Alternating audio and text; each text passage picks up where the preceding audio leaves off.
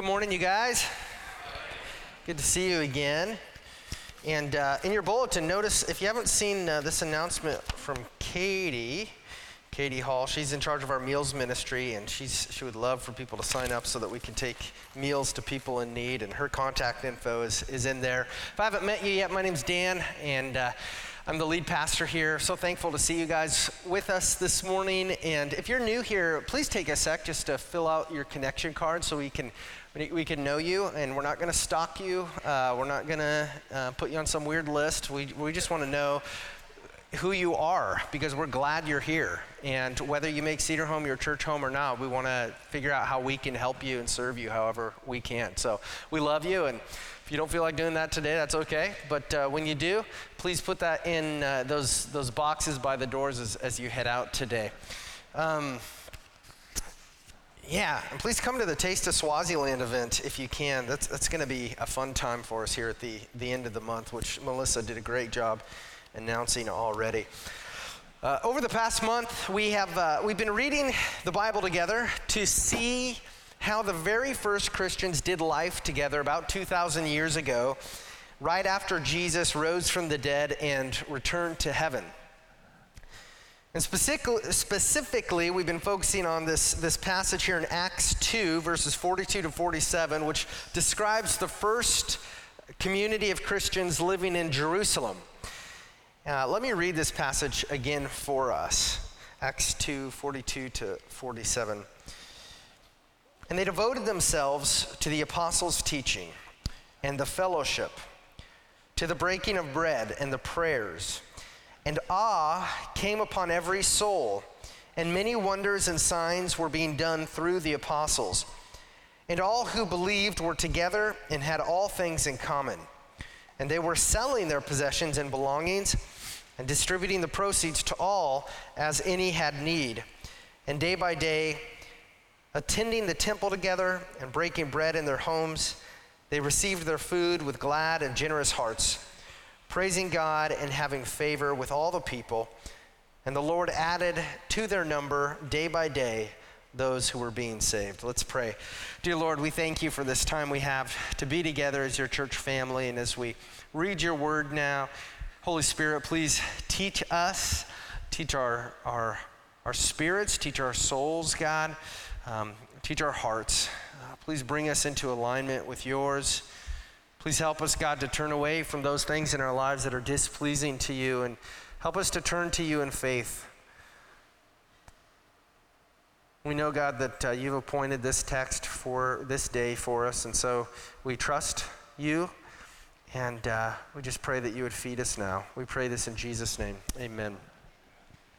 So as we've worked our way through this passage, which this is our fifth week, we've asked ourselves some questions, and one of those questions has been, why is it hard for us Christians in 2018 to live life together the same way that these Christians lived about 2,000 years ago?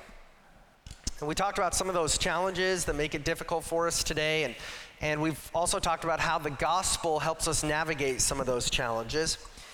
And since we're wrapping up this section of scripture today, I want to briefly talk about how we should read and apply the book of Acts to our lives. So this is kind of a bigger picture question. When we read passages of scripture like today's passage, what does God want us to do about it? Right? Maybe God doesn't want us to do anything about it. Maybe God is just telling us what happened 2,000 years ago so that we can know the story of Christian history.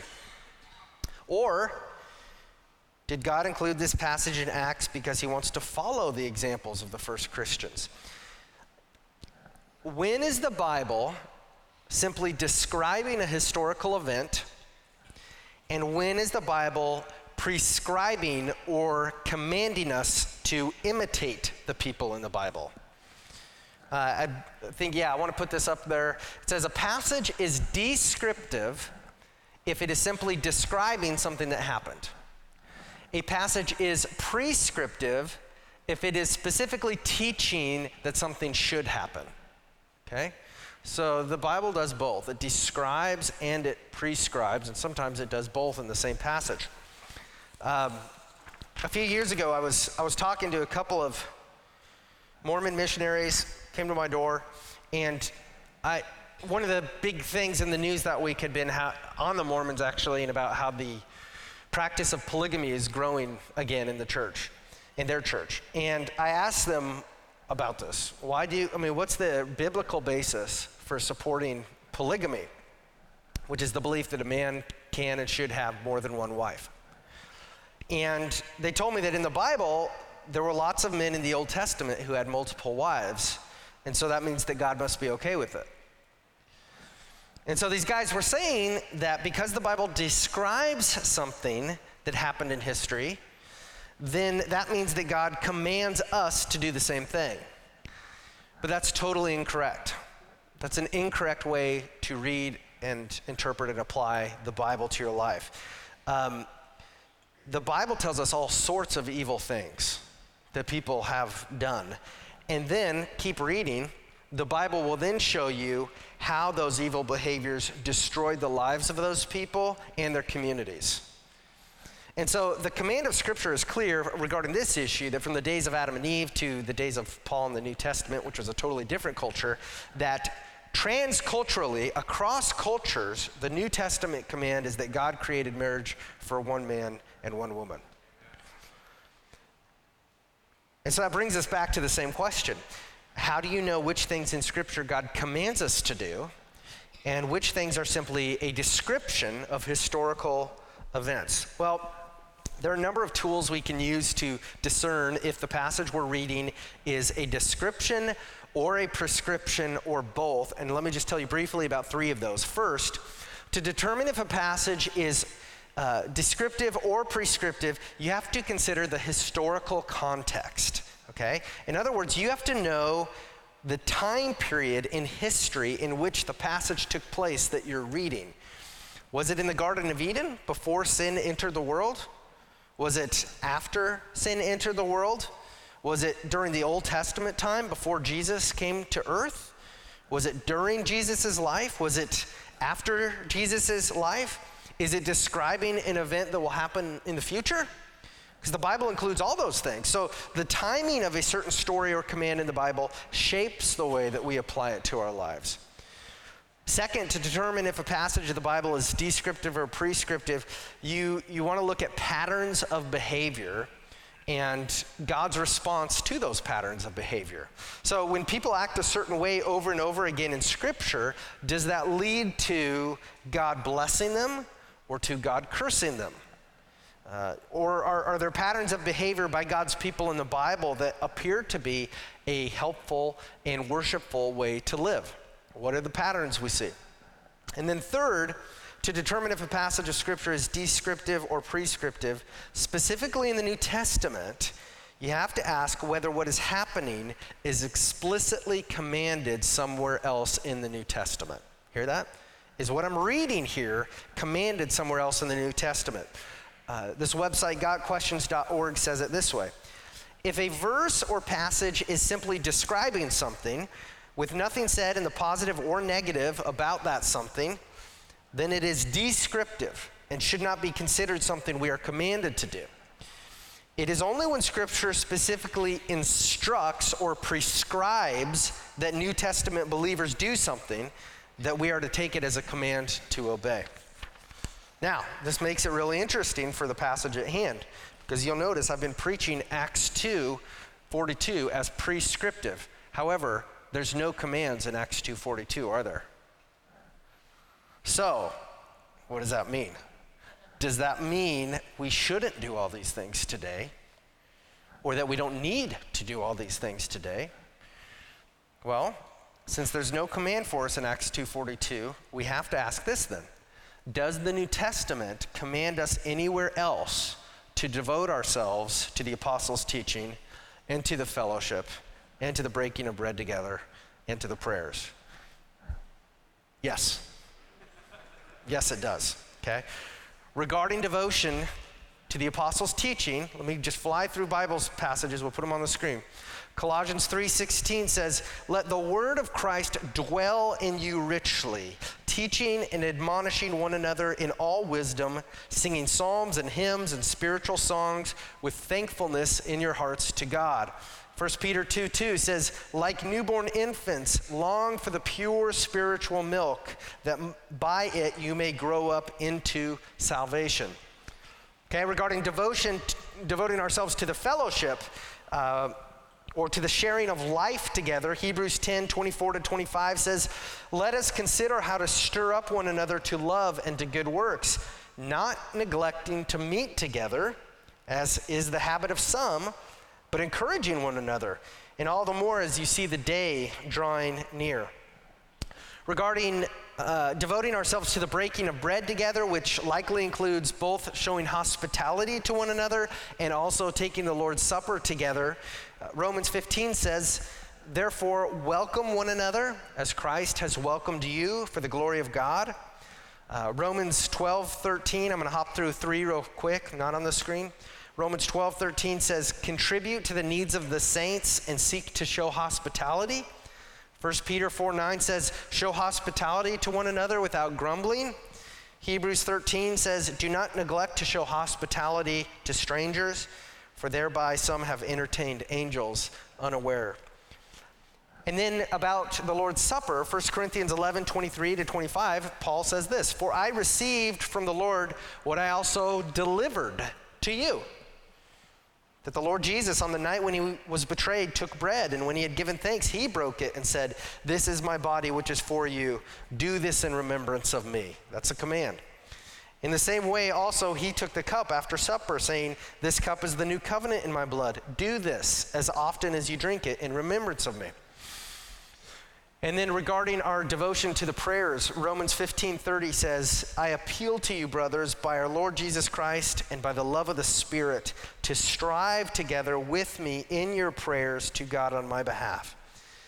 2 Corinthians 1:11 says, "You also must help us by prayer, so that many will give thanks on our behalf for the blessing granted us through the prayers of many." And 1 Thessalonians 5:17 says, "Pray without ceasing." So, because the actions of the church in Acts 2:42 are commanded elsewhere in the New Testament, then we should read Acts 2:42 as both descriptive of something that was happening, but also as prescriptive of something we should imitate. Does that make sense? Okay. Now, that does not mean that all of Acts chapter 2 is both descriptive and prescriptive. And it doesn't mean that everything that happens in Acts is prescriptive for us. If you think about Acts, because the Bible is made of different genres of literature, different types of literature, Acts is basically a historical narrative. It's a history account of what happened in the early church. It largely is describing, it's largely descriptive of historical events. But also within Acts, we can identify many actions and behavior that God tells us to do elsewhere in the New Testament. The other thing I want to say is this. If a passage is not prescriptive for us, right? If we're reading something and there's not a command in there telling us to do something, does that passage still have meaning for us? Can we apply that passage to our lives in some way? Yeah, we can. But that application won't necessarily mean literally imitating what the text is describing. Okay? So the reason I'm taking time to talk about this, between the difference between descriptive and prescriptive passages, is because what we want to do is correctly interpret and apply the Bible to our lives. And this is going to help us do that. So this morning, what I want to do now as we get into the passage is I want to do an overview of everything that we see happening here among the first Christians in Acts 2:42-47. And believe it or not, there's a lot of things in these verses we haven't touched yet. Some of these things are descriptive, some of these are prescriptive, and some are both. And essentially, this chunk of scripture is a picture of what true fellowship among Christians has looked like in the past, and it's a picture of what it can look like. It describes Christians sharing a common life together with a shared devotion to Jesus and to his gospel. That's what this is a picture of. Verse 42, let's take these one at a time, okay? Let's just go right through the passage. Verse 42 says that they devoted themselves to the apostles' teaching, okay? The core message of the apostles' teaching is that God saves sinners. Okay? I like it. That's how J.I. Packer, he said, if you want the whole Bible, in 3 words, that's it. God saves sinners. That is the message of the gospel. And that message has not changed in 2,000 years. God so loved the world that he gave his one and only son, Jesus, that whoever believes in Jesus will not perish, but will have everlasting life. That's the message of the gospel. So what this means is the apostles did not list all the good things we must do to save ourselves from hell. That's not what you find in the New Testament. The apostles taught what Jesus taught, that your good works, your good life in your eyes actually can't save you from hell, and they can't save you from the wrath of God. Only God can save you from his wrath. Only God can save you from the punishment of your sin, which is hell. And so Jesus, this is the message of the gospel, Jesus did all the good works for you when he lived a perfect life on earth, okay? So it's not about what you do, it's about what Jesus did. And you, the message of the gospel is that you can receive the credit for doing what Jesus did if you trust in Jesus for eternal life. Okay. And so Jesus died on the cross as a punishment for your sin, to suffer the punishment you and I deserve for all the ways we disobeyed God. And at the same time, he rose from the dead to declare not guilty in God's sight everyone who trusts in Jesus. Jesus gives his righteousness to his people, and he puts upon himself their sin and puts it to death. That's the heart of the message of the gospel. Did I say that right? Sometimes my mind gets going too fast. I know a lot of times I say things that don't make sense, and so you have to just kind of figure out, oh, he meant this word, okay? But I try to be clear when it comes to the gospel. What drove God to do this? Well, we know that God deserves glory, and we know that he did this for the glory of his own name, but Scripture is also really clear that at the same time he did this because he loves us.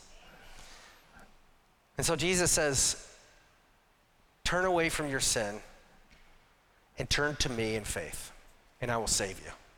That's the core message of Jesus, and that's the core message of the apostles. Verse 42 says that these Christians devoted themselves to the fellowship. So they were devoted to a common life together, sharing a common life together. And it says here they saw each other very frequently. In verse 46, it says they saw each other every day. And, you know, even though we might not be together every day in our year, 2018, we do have many tools to stay in each other's lives regularly so that we can continue to help and encourage one another. We can meet for coffee, we can grab lunch together, we can be together on Sundays and in midweek community groups. You can call each other on the phone, you can text each other, email each other, write notes to each other, serve in our schools together, work on outreach events together, right? The point is, just like the Christians did, though, in Jerusalem, we do want to imitate them on this. We want to devote ourselves to living life together as a church family, not just on Sunday mornings, but throughout the week. Verse 42 says that the first Christians devoted themselves to breaking bread together, which, like we said, it probably means they shared meals together and also took the Lord's Supper together at the conclusion of the meal. And so as our church body, we take the Lord's Supper together on the first Sunday of the month, which we plan to do here at the end of the sermon. And when we come together to share meals, we want to imitate the first Christians here by having glad and generous hearts. We want to be thankful for the food in front of us, right? That's why we pray. To thank God and not take it for granted that we have food in front of us. And when we share a meal with others, we want to be thankful for whatever food we have. This is one area where I think I need to grow. I'll say, I can't put it on you, but I think we need to grow in hospitality. I think sometimes we're hesitant to showing hospitality to others if we can't always put on our best face to others, right? If the living room is dirty, I can't have people over. And I'm like, I got 3 kids, okay? And my wife and I do a good job. I'm just telling you, 5 minutes after that living room is clean, I mean, it's dirty. And so we can't let that stop us from being real with one another, just showing hospitality to each other. And we're thankful for whatever food God gives to us. We give thanks for that. And at the same time, verse 42 talks about having generous hearts. Hey, and I'm not just going to blame it on the kids, okay? I can make a mess of the living room as anybody else. Let's be clear about that. We want to have generous hearts, which means that we lavishly serve others because we're motivated by love. We're not motivated by impressing people. That's what this word generous means. It means I want to do this just because I love you, not because I'm trying to earn good works or for any other reason that I love you. That's what it means to do this with generous hearts. Somebody in our church told me this week that they plan to intentionally show hospitality to newer people in our church family by inviting them to join them for a meal with people from their community group once a month after church on Sunday. I'm like, that's a great way to put this into practice. It's a great way to live this out, and it's a doable thing. It's once a month. They're going to do this and get to know new people. I think that's awesome. Verse 42 says that the first Christians devoted themselves to the prayers. So prayer was a priority among the first Christians. It wasn't something they just did when they didn't have anything else to do. They likely prayed the Lord's Prayer together. They prayed and sang spiritual songs together. And we know they met together just to pray spontaneously with one another. I was thinking about this. When was the last time you called up a brother or sister in Christ, or a few of them, and just said, when can we find an hour just to pray together? Wow, I was thinking about that. I was like, we're really good at coffee, and that's okay too. We should pray when we get coffee and stuff. But I was like, there's nothing wrong with just saying, let's carve out an hour just to get together and pray. That's a cool idea. I would love, and I better put that into practice since I'm the one who brought it up. But so if you get a call, that's what's going down, okay? So anyways, I'll tell you this. I was thinking this past week that this prayer gathering that we had Tuesday night, it was one of the highlights of my time at Cedar Homes since 2007. Like, that's not an exaggeration. It's not just because the food was great, although it was. I was so encouraged to see intergenerational, young people and old people there, new people, longtime members there. We ate dinner together, got to know each other better, and then afterwards we filled that chapel with 80 to 90 people in prayer. And we prayed for our church together and our community and our world. And one of my favorite parts of that night, because we wrestled with what do we do with the kids, right? Do you just, send them next door or what? But we did childcare up to age 4. But one of the favorite things I heard was about this group of young people. There were people from 4 years old through middle school in this group, and they sat together without adults, and they prayed together the whole time. They took it seriously, and they enjoyed it. That was the other thing. I couldn't believe it. They're like, that was fun. I'm like, wow, praise God. We had 4-year-olds praying, seriously, just as seriously as 84-year-olds. It was so cool. What a blessing it was to be part of that. It is a blessing to pray alongside brothers and sisters in Christ. And it was also fun afterwards to hear stories of how God was working through prayer and bringing to people's minds the exact same situations to pray about.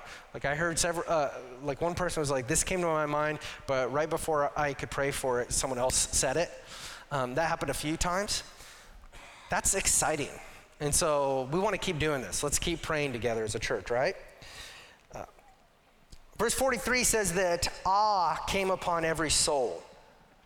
In other words, the Christians, and I imagine the non-Christian observers, looked around at what God was doing here in Acts 2:42 through 47, and they said, this is awesome. That's where that word awesome comes from. This is awesome. God is awesome. And you guys, God is still doing awesome things among us today. We just have to keep our eyes out for them. And we have to be careful, intentional, not to let ourselves become numb to what God is actually doing in our lives. You guys, God is making people born again in our midst through faith in Jesus. Not just here on Sundays, but through your gospel witness during the week. People are being baptized here. People are publicly confessing their faith in Jesus here. Thankful, we've had 2 in the past month here at Cedar Home. Christians are being encouraged to persevere in their struggles. The Holy Spirit is breaking people free from their bondage to wrong ways of thinking and acting. Husbands and wives are fighting for their marriages here for the glory of God. The Holy Spirit is rising up new leaders here to help shepherd the family here. We got lots of new people coming on Sunday mornings and worshiping with us. We have a van ministry going now. I don't know if you knew that, but on Sunday mornings, we're picking up children and families and bringing them here. Children are hearing the gospel every week in junior church, and they're having fun doing it. We have so many kids upstairs next door that we run out of room, and we're going to have to tear a wall down so that we can keep them all in one space. Isn't that awesome? That's a great problem. Now it costs $1,500 to do that. If that's something you're passionate about and you want to give to that, please do. But I'm like, that is an awesome problem to have. That is a great problem to have. Teenagers are growing in Christ, and we have a volunteer team there doing a great job mentoring teenagers. We're learning as a church family how to pray together. I'm hearing about people who are in conflict with one another, and they're going to each other and talking it out for the glory of God. That's huge. Grieving families are believing the gospel and trusting Jesus in the midst of their grief. God is answering prayers for sick people to get better. And God is getting glory through people who aren't getting better because they're trusting in Jesus, whether in sickness or in health, whether in life or in death. It's better to have Christ than anything. That's what they're believing. Wow. The gospel is being preached and taught here on Sundays throughout the week in many different venues. We've got those women's Bible studies I just saw, which look great. God is shining his light into the hearts of men and women. These are awesome things. And so let's be like the first Christians and intentionally be in awe of this, of what God is doing here. Let's never take the work of God for granted among us, right? Let's be thankful for it. Verse 43 says that many wonders and signs were being done through the apostles. God still does miracles today, and he also works in our lives without miracles that we can see. Miracles are a blessing from God, but hear me closely, they cannot be the barometer we use to determine whether God is at work in our midst. Because both in the New Testament and the Old Testament, there are plenty of examples even of miracles that actually happened in their midst, but they weren't of God.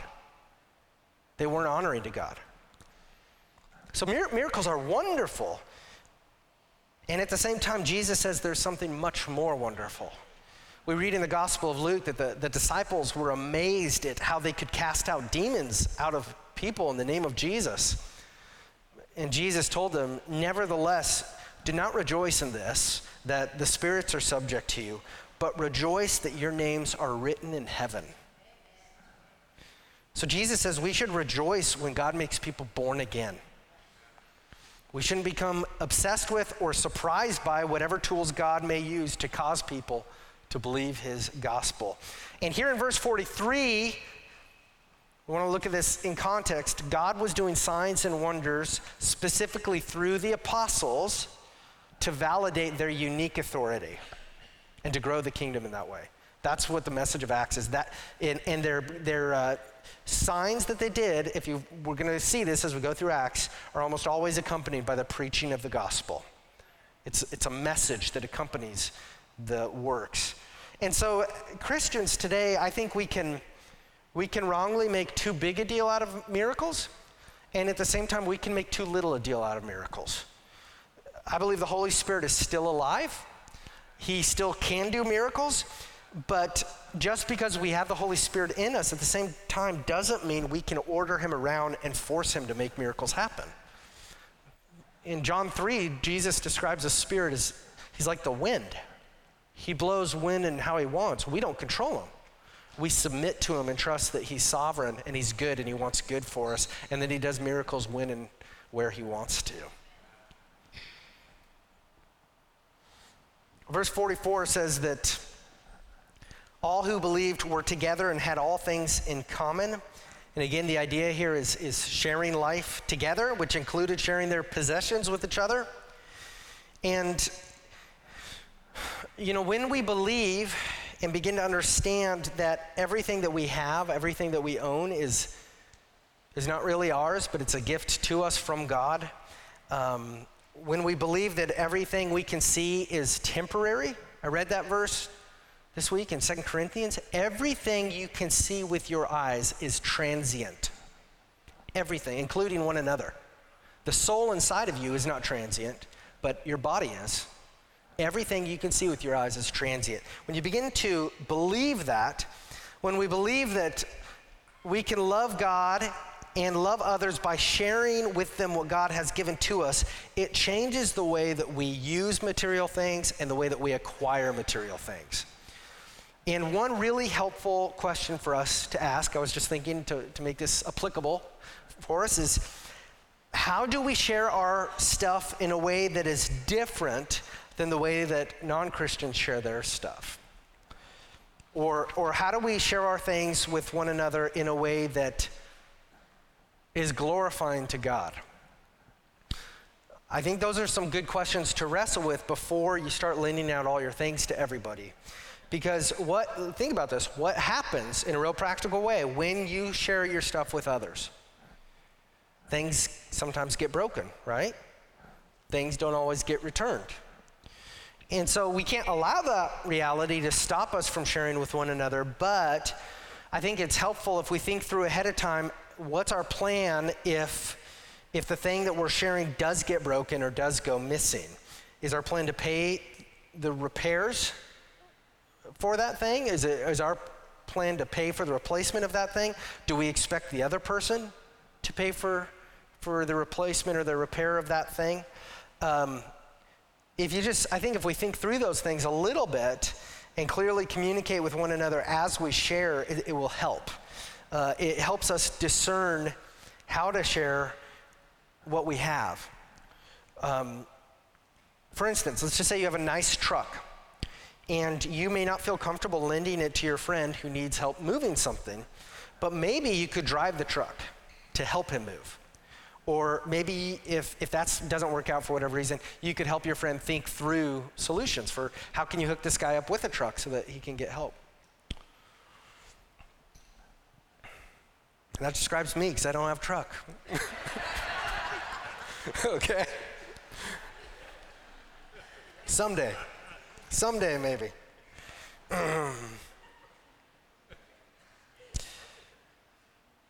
I think thinking through how we share with one another will help us to avoid excessive conflicts and divisions when accidents happen. And ultimately, we want God to be glorified in the way that we share with one another.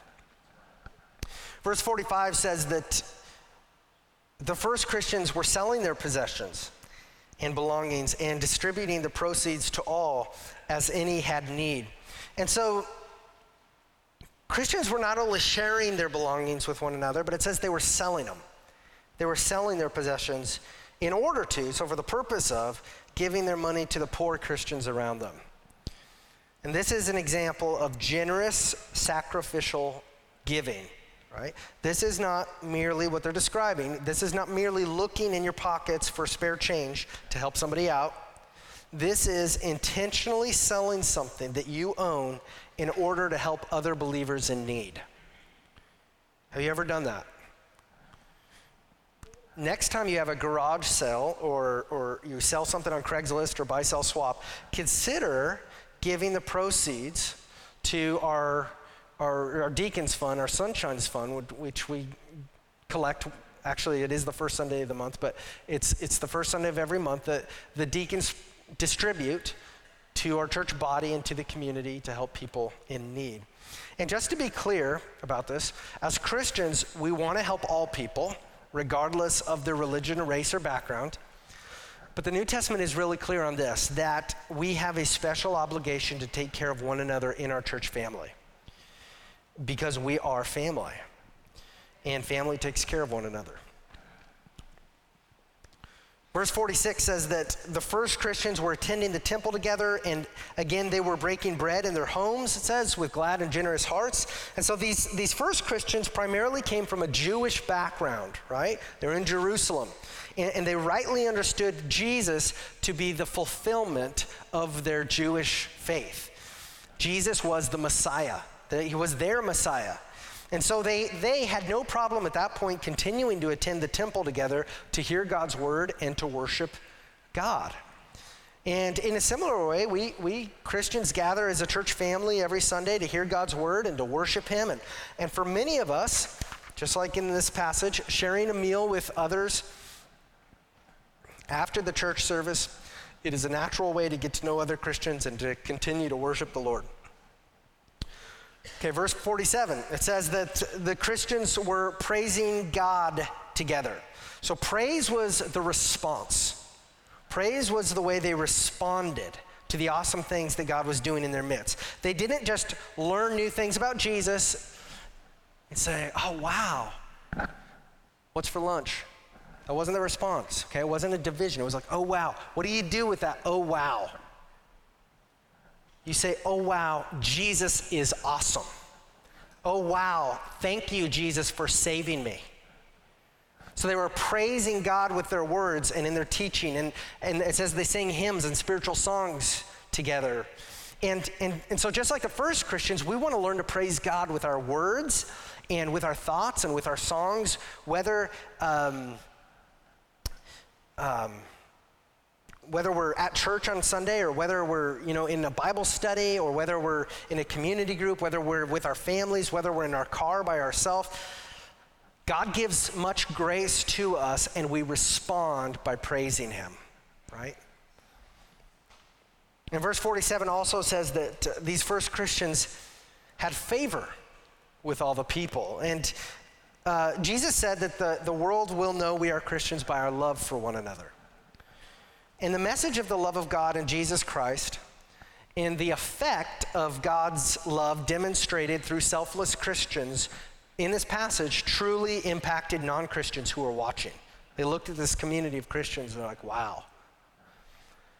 And for a certain amount of time, they even had favor with all the people. Now, we know that didn't last very long if you just keep reading Acts. But the reason for that is because this world and the powers of darkness in this world hate the light of Jesus. That's what Jesus says. And so just as this world worked hard to extinguish the light of Jesus, which he proved through his resurrection that they couldn't do, so also the world works hard to extinguish the light of Jesus inside us today, inside the church today. But the world will not succeed at extinguishing Jesus in us either, because he who is in us is greater than he who is in the world. Jesus has already won. Verse 47 says that the Lord added to their number day by day those who were being saved. And so the fact that this church of 3,000 plus believers was continuing to grow numerically every day, it tells us a few things. First of all, this is describing the addition of actual born-again Christians, not merely people who wanted to be part of the excitement. So in addition to the 3,000 plus people who were being saved, there were likely many other onlookers too. And second, we read here that the one who makes people saved is the Lord. Okay? So the reason why people were responding to the gospel in faith is because the Lord was at work. He was granting repentance and faith to people. He was the one making them born again spiritually. And then third, the fact that the Lord was saving people every day here tells us that Christians were sharing the gospel of Jesus with non-Christians, right? The gospel was being proclaimed, and it was taught likely through the combination of the apostles preaching and teaching, as well as through the conversations that Christians were having with one another and with non-Christians. The Lord saves sinners when they hear the gospel and believe the gospel. And the same is true today. People cannot believe the gospel of Jesus if they do not hear the gospel of Jesus. Inside your bulletin, there should be an insert. I won't make you write anything down today. But it should be an insert that it has the word gospel at the top. This is something that we give to our families to help teach the gospel message to children. And it's really basic because the gospel is really basic. And I would just say, if you don't know or if you feel uncomfortable with sharing the gospel with others, keep this insert as an aid and put it somewhere where on your refrigerator or somewhere else you'll see it, because this will help you. This will help you see what are the core components of the gospel message. It's real simple, and it's all about Jesus. But this is a tool that will help you share your faith. And we pray that God would give all of us more opportunities to share the gospel with others in a heartfelt way, and that we would have the eyes to see those opportunities around us and the courage to speak the gospel of Jesus with truth and with love. So Acts 2:42 to 47 is not just a description of what the Christian church was, it's also a prescription of what the church can be and should be. And at Cedar Home, we have a church purpose statement. It's on the front of your bulletin. And we have this purpose statement to keep this vision before us, to prioritize what we do as a church and to guide us in the direction we want to go. It says Cedar Home Baptist Church exists to glorify God by making disciples of Jesus through gospel-centered worship, community, service, and multiplication. And this purpose statement both describes what we see in today's passage, and it prescribes our purpose and direction for us. Now, I want to conclude by reading part of a letter that a man wrote to the Roman Emperor Hadrian in the year 125 AD. This man is describing for the emperor the unusual way that Christians live together in community. And the language is a little antiquated, so you have to pay attention. This is what he's writing to the emperor. If one or other of them have bondmen and bondwomen or children, through love towards them, they persuade them to become Christians. And when they have done so, they call them brethren without distinction. They do not worship strange gods, and they go their way in all modesty and cheerfulness. Falsehood is not found among them, and they love one another. And from widows they do not turn away their esteem, and they deliver the orphan from him who treats him harshly. And he who has gives to him who has not, without boasting. And when they see a stranger, they take him into their homes and rejoice over him as a very brother. For they do not call them brethren after the flesh, but brethren after the Spirit and in God. And whenever one of their poor passes from the world, each one of them, according to his ability, gives heed to him and carefully sees to his burial.